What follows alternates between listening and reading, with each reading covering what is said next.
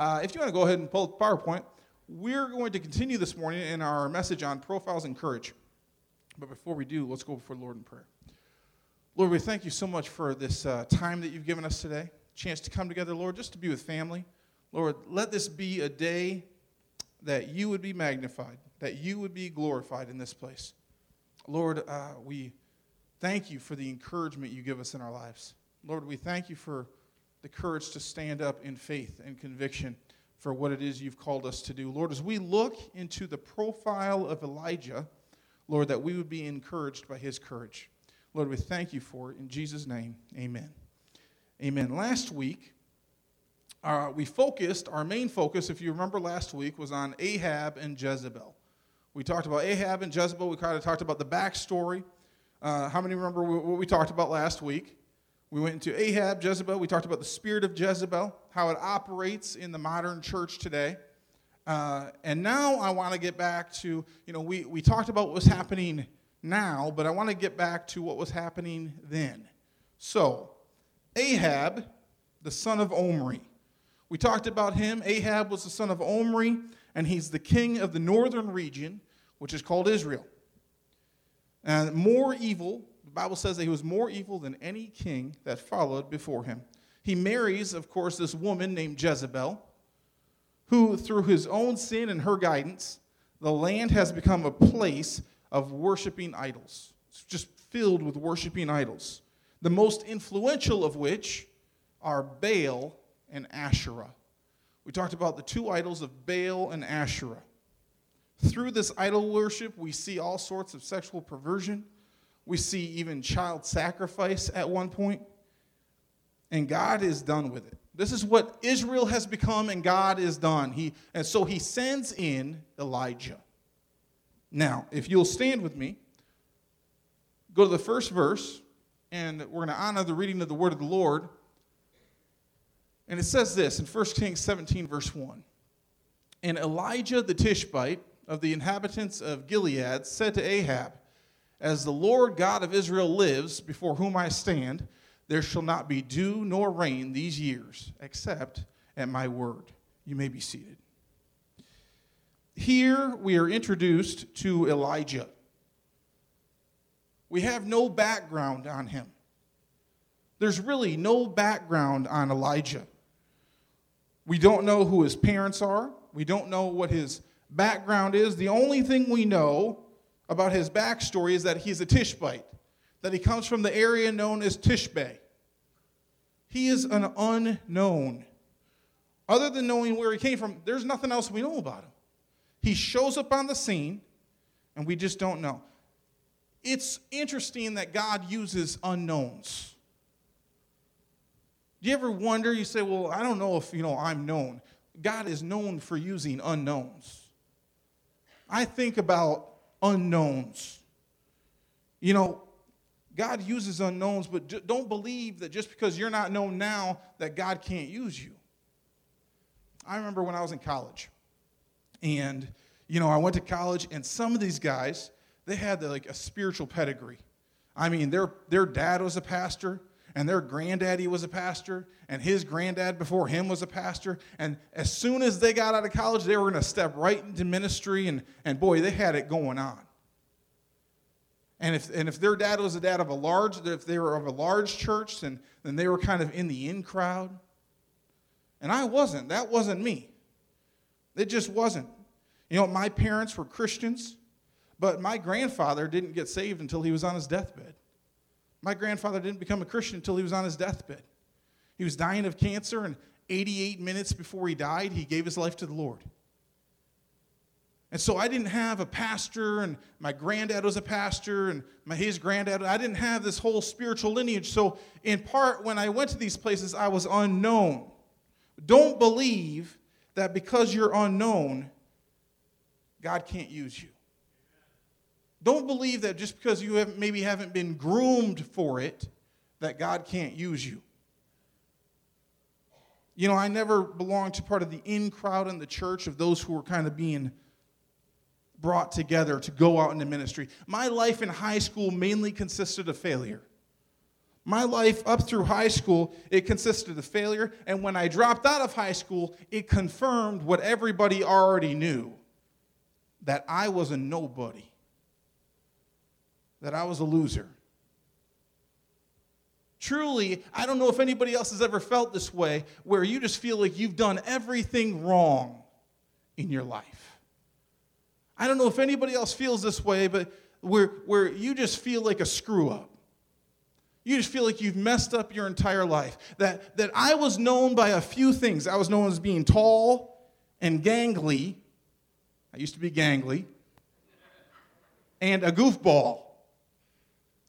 Hopefully I'm not gangly anymore, so I don't know. But that's what I used to be known by. In my mind, I had the same thoughts as the people around me. How can God use me? I'm just an unknown. How can God use me? I'm a nobody. I'm a failure. He's just a loser with no future. How can God use me? That's what I used to think about. It's likely that David Hovinga will never do anything of any importance. Have you ever had people say that about you? Have you ever felt that way about yourself? It's likely that you will never do anything of any importance. In my mind, I had these thoughts. But how many know that God likes to use unknowns? God likes to use people who appear to be unqualified. God likes to use people who are messed up. They don't always speak with eloquence. I like to use that word eloquence because it carries my point. They don't always speak with eloquence. He doesn't always use the most handsome person, thank God, right? He doesn't always use the most athletic person. He doesn't, he likes to use messed up, unqualified, imperfect, failure, nobody, unknowns. Amen? I'm so glad God didn't want to use somebody perfect, because that's not me. Amen? How many perfect people we got here? Doug? No? Mark? He's shaking his head, but he's shaking his head perfectly.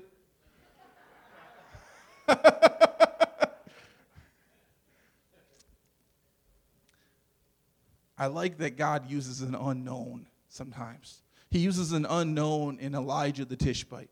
He's unknown. People just don't know who they are. You might feel unknown. You might feel like a somebody, but I want you to know something this morning.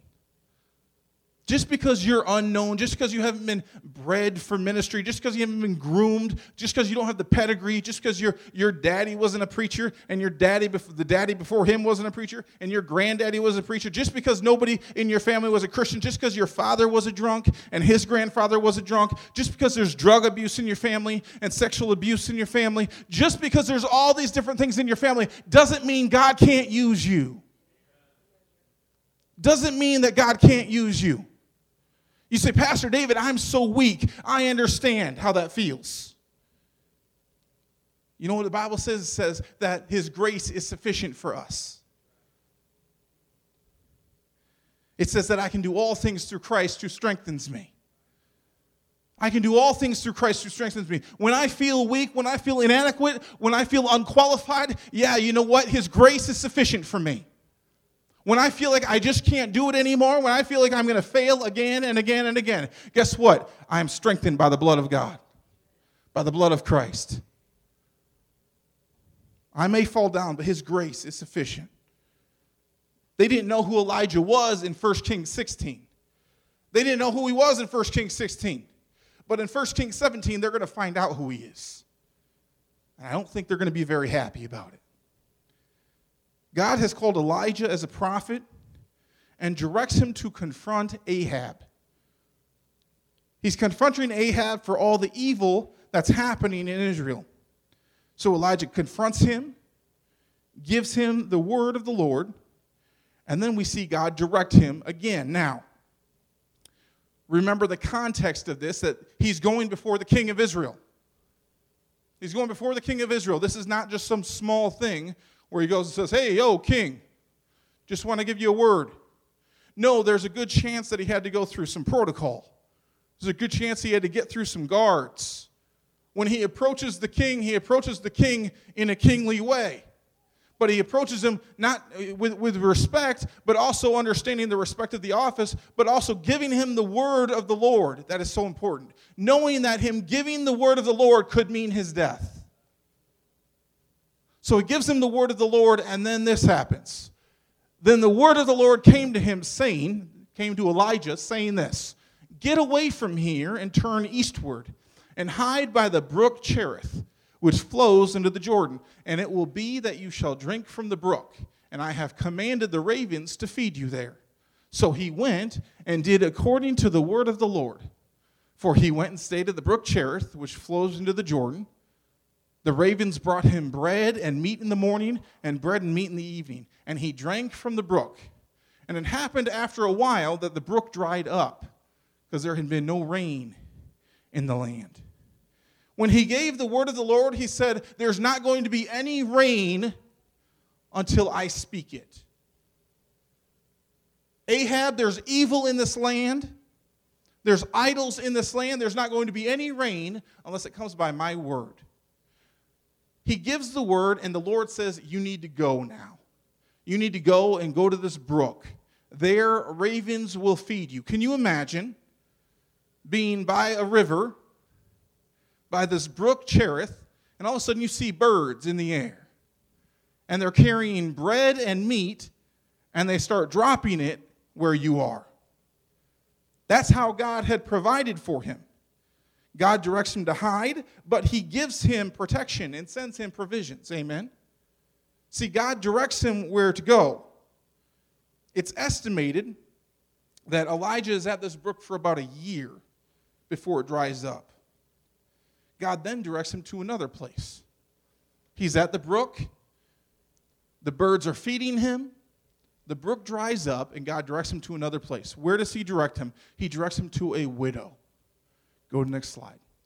And it says this, "Then the word of the Lord came to him, saying, Arise, go to Zarephath, which belongs to Sidon, and dwell there. See, I have commanded a widow there to provide for you." And he arose and went to Zarephath. And when he came to the gate of the city, indeed there was a widow there gathering sticks. And he called to her and said, "Please bring me a little water in a cup that I may drink." And as she was going to get it, he called to her and said, "Please bring me a morsel of your bread in your hand." Go next slide.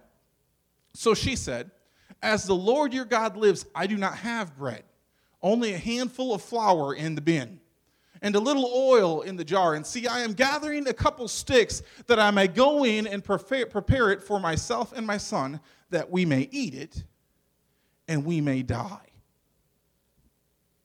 This widow was in a desperate place. How many have ever been in a desperate place? How many have ever been in, really a desperate place to where you're fighting to survive? This is where the widow is. She's there with her son. Her husband has long since passed. And this prophet of God comes up to her and says, "Will you get me a cup of water?"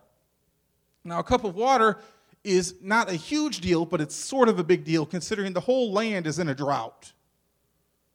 So she goes to get him a cup of water, and as she's going, he says, "Oh, by the way, could you please give me a morsel of bread?" And now she has to explain to him, "See, you don't understand. I'm gathering up sticks so that my son and I can eat what we have left and then die. This is all that we have." The point of going into the feeding of the birds, or by the birds, and going into the story of the widow is not just to tell what happened to Elijah. It is to let you know and to tell us that where God guides, he provides for you. Where God will guide you, he will provide for you. And so this happens. Go to the next scripture. "And Elijah said to her, 'Do not fear. Go and do as you have said, but make me a small cake from it first, and bring it to me. And afterward make some for yourself and for your son. For thus says the Lord God of Israel, the bin of flour shall not be used up, nor shall the jar of oil run dry, until the day the Lord sends rain on the earth.' And so she went away and did according to the word of Elijah. and she and her household ate for many days. The bin of flour was not used up, nor did the jar of oil run dry, according to the word of the Lord, which was spoken by Elijah. I want you to think about this. She goes into the cupboard. She goes into the pantry. She goes to the barrel where the flour is. And she only has a few scoopfuls left to make a cake, make a piece of bread for her son and her to eat and die.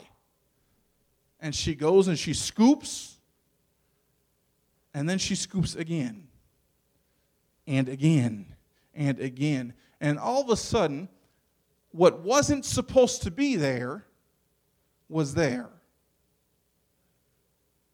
Have you ever had God provide something for you supernaturally? You say, Pastor David, that's impossible. I don't know if you know who my God is then. You say, Pastor David, that's impossible. I mean, how can the bin of flour just fill up supernaturally? How can the oil just come up supernaturally? I mean, that's impossible. That's not a fact. I mean, let's look at the facts, Pastor David. Here's the problem with facts. They can't argue with my experience. Your facts can't argue with my experience. They just can't.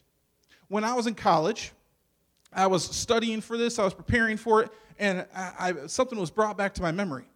When I was in college, I had worked a job, and I was one of those really poor college students where it was ramen noodles like every night. And it's just, it was okay. I mean, you find different ways to eat ramen noodles. How many ever eat ramen noodles? Some people call them ramen. I call them ramen. We boil them. We boil them and then fry them. We'd crush them up and eat them dry. It's like popcorn. We figured out all sorts of different ways to eat ramen noodles. And I just had no money. But I was trying to work. I was trying to do what I had to do in college. And I promise, and this is just what happened. I was driving and thinking, I'm at a half a tank of gas, and pretty soon I'm going to need to get gas, but I don't have any gas money. That's what I was thinking. And I thought, well, I could go ask for somebody for gas money. I go see if anybody has gas money, but let's see how it goes. That tank lasted for 2 weeks. Not that it went down to empty, it stayed at the halfway mark for 2 weeks.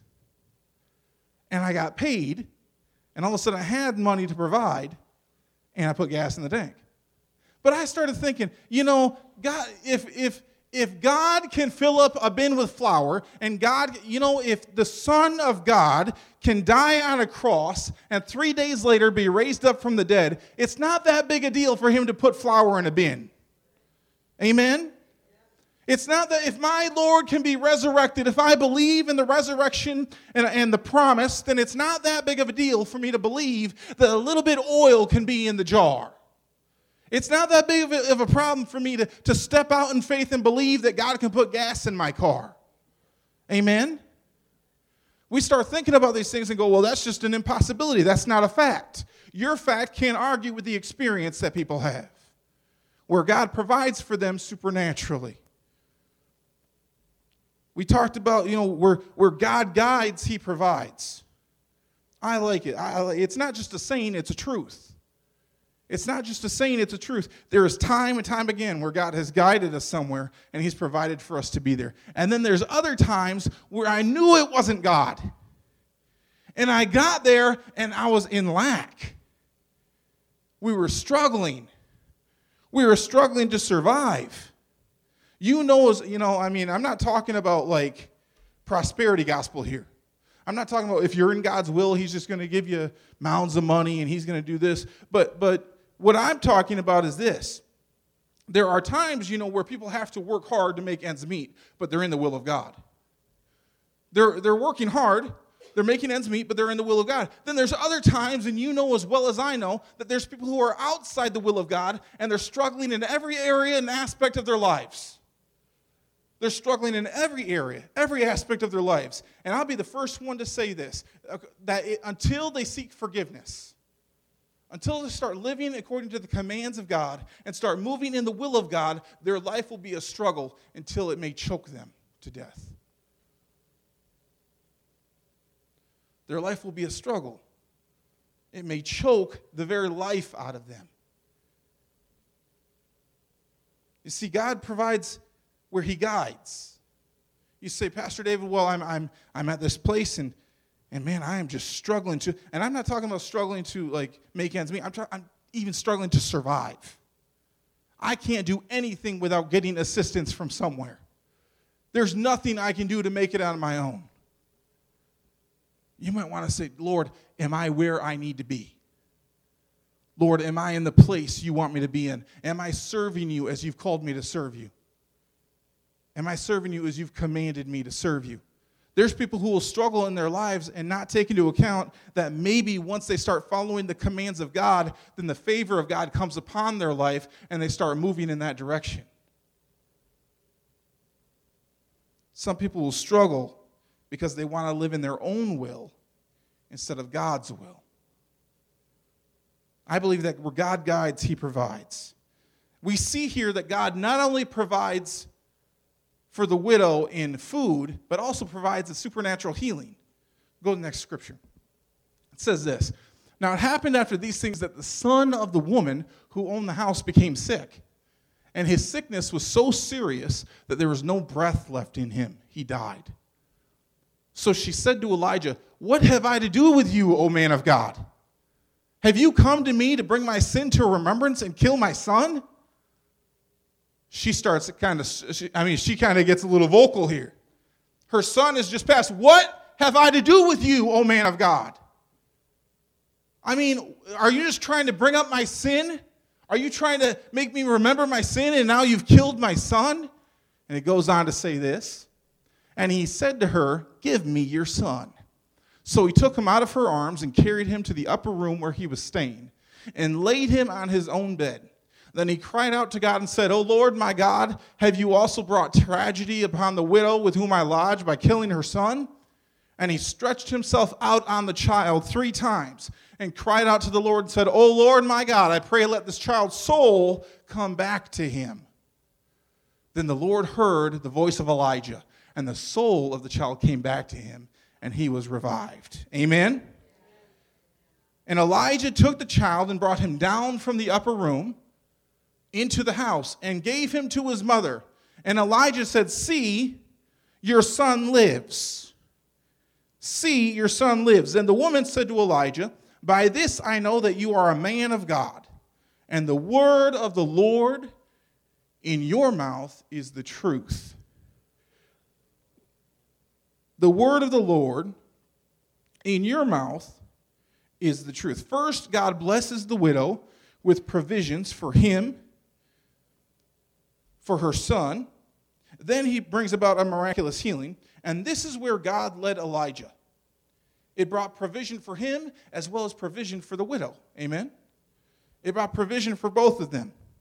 It's said that he probably stayed with the widow right around 2.5 years. About 2.5 years, he stays here with the widow.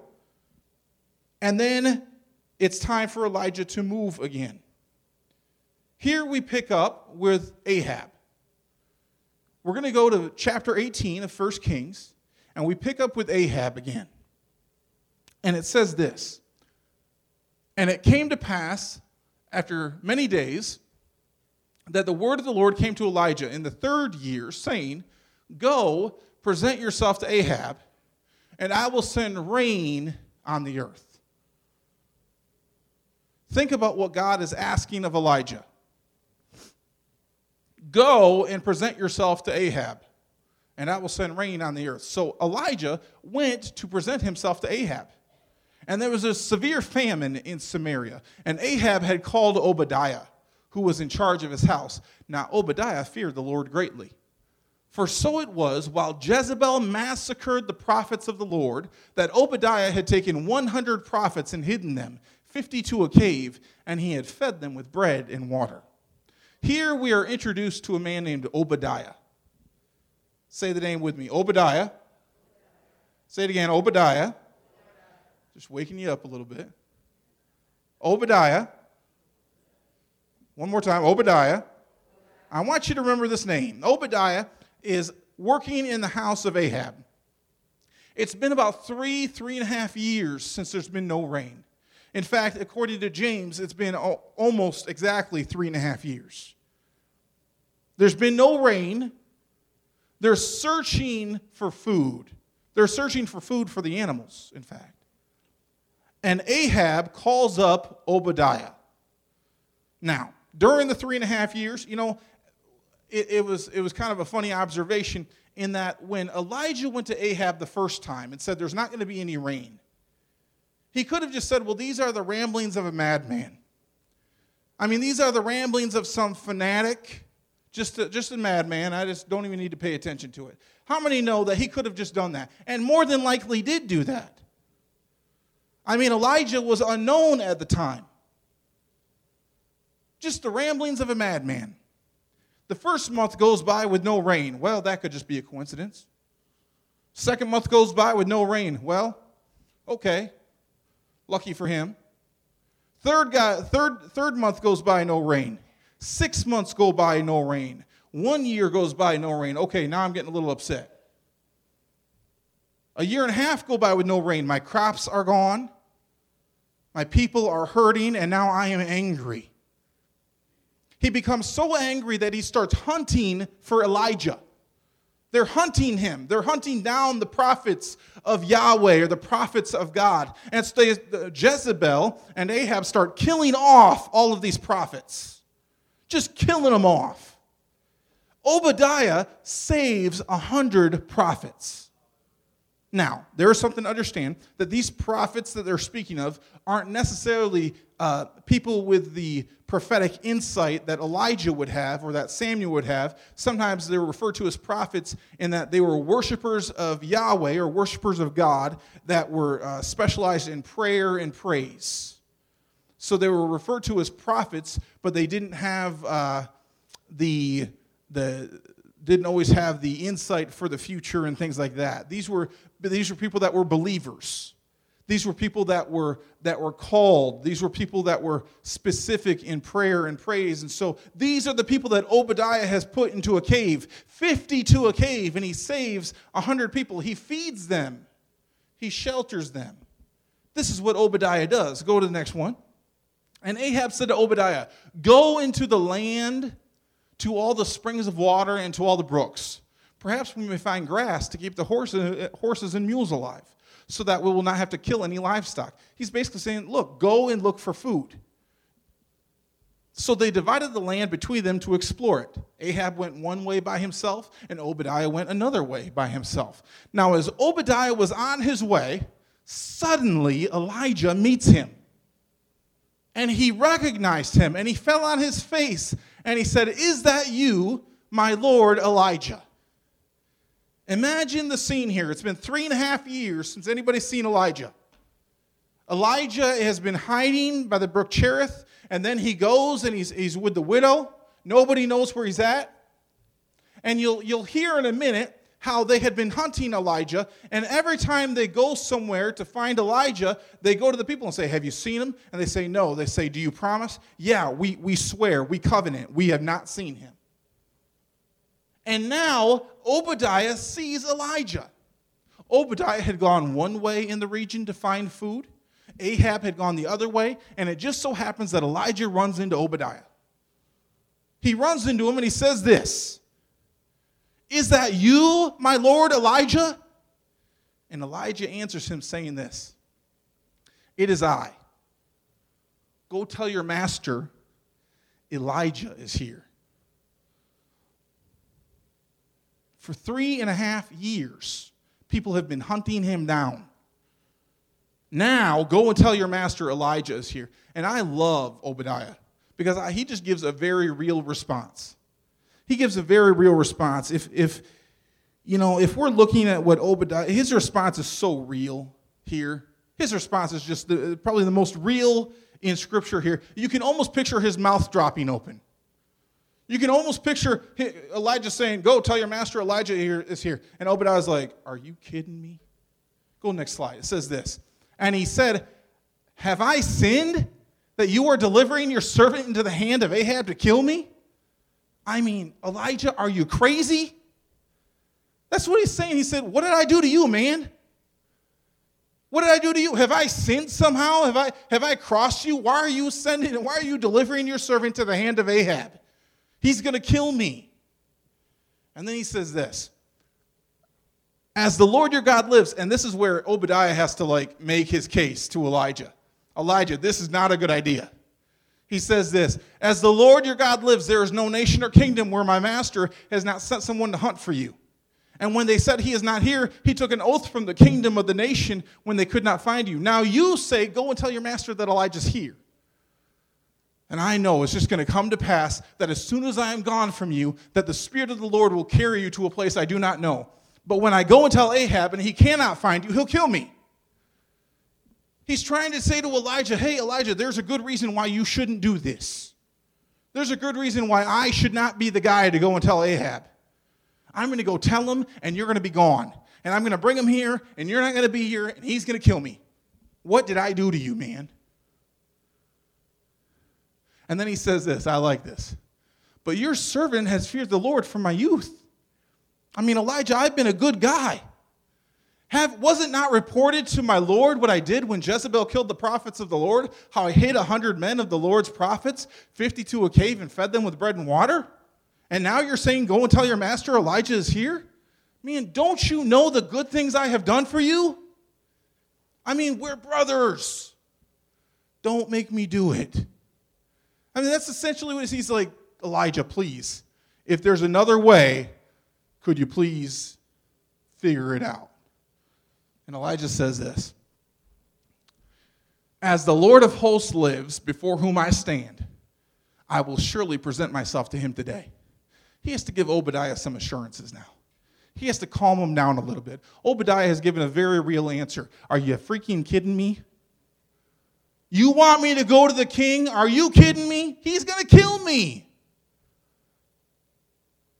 Elijah says, Obadiah, settle down. Relax.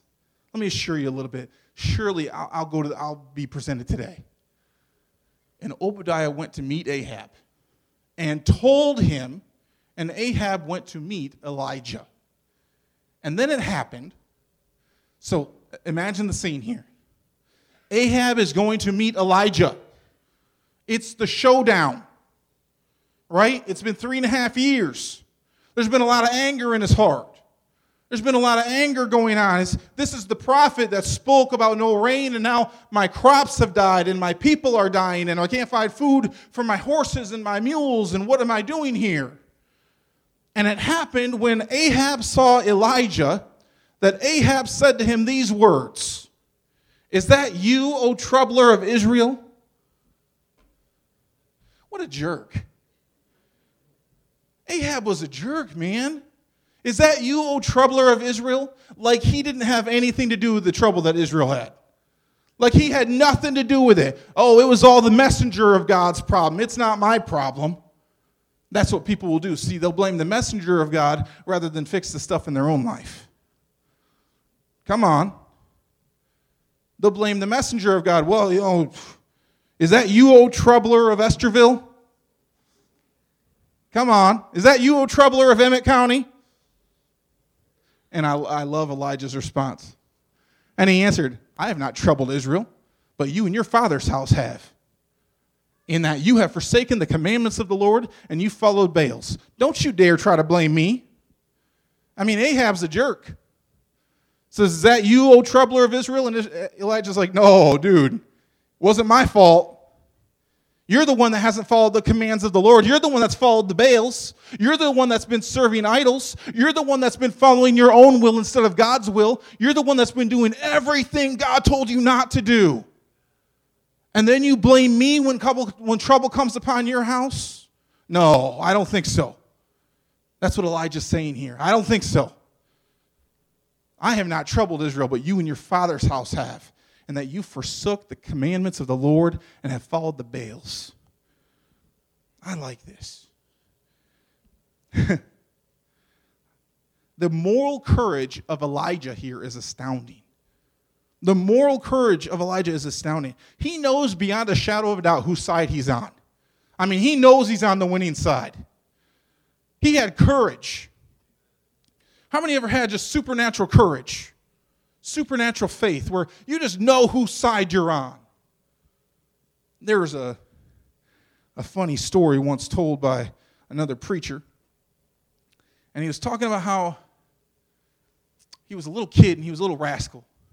How many know any little rascals? Just a little rascal. And if I remember the story right, there was a neighbor that they used to pick on. Just a mean old grouch. Used to pick on him. And they used to go and like kind of throw rocks at him. Not a good thing, but he's a rascal, he's a kid. It's what they did. He'd go and kind of throw rocks at him, and the guy would start running after them, and they would start running away. And then the guy would go back, and they'd kind of throw another rock at him, get him to chase him, and then they'd chase it, get away again.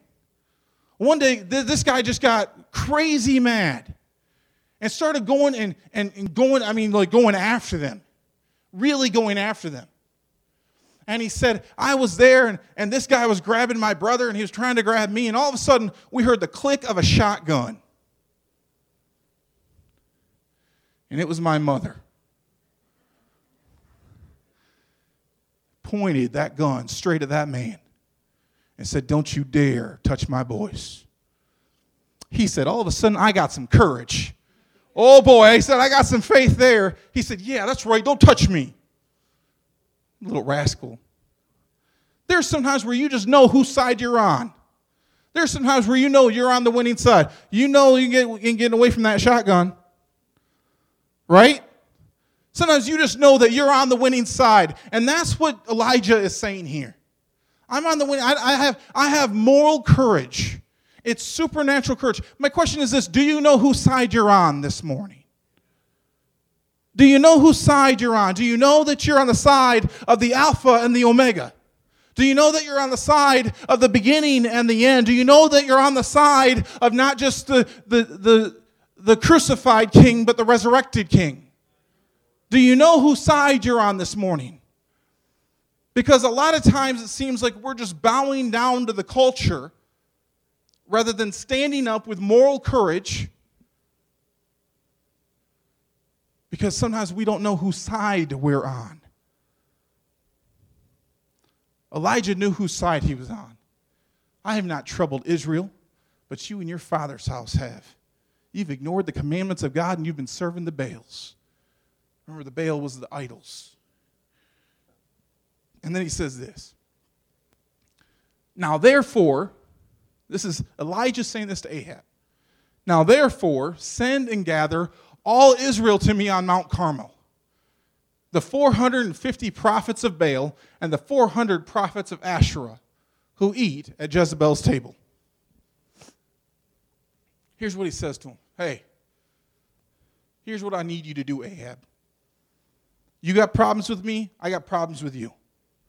Here's what I need you to do. I need you to gather all the prophets of Baal. I need you to gather all the prophets of Asherah. I need you to gather these prophets and then gather all of Israel. And meet me at this place, the mount called Carmel. Now, Ahab could have killed him. Ahab could have killed him very easily. He's the king of Israel. He could have just said, Elijah, forget you, man. You're dead. Kill him. And he would have been dead. But Ahab had an ego. Ahab had an ego. He had pride. He had an ego. It's been 3.5 years with no water. My crops are dead. My people are dead. I'm going to see some justice come to this sucker. So fine, you want to meet up? Let's meet up. He gathers all the prophets of Baal. He gathers all of Israel. Say, okay, you want to do this? This is my chance for revenge. This is my chance for the showdown. You want to throw down? I'm ready. So we see exactly what happens in this epic showdown next week.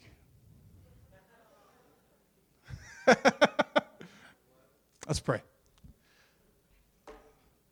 Lord, we thank you. Lord, we thank you for the testimonies this morning. Lord, we thank you for the praise and worship this morning.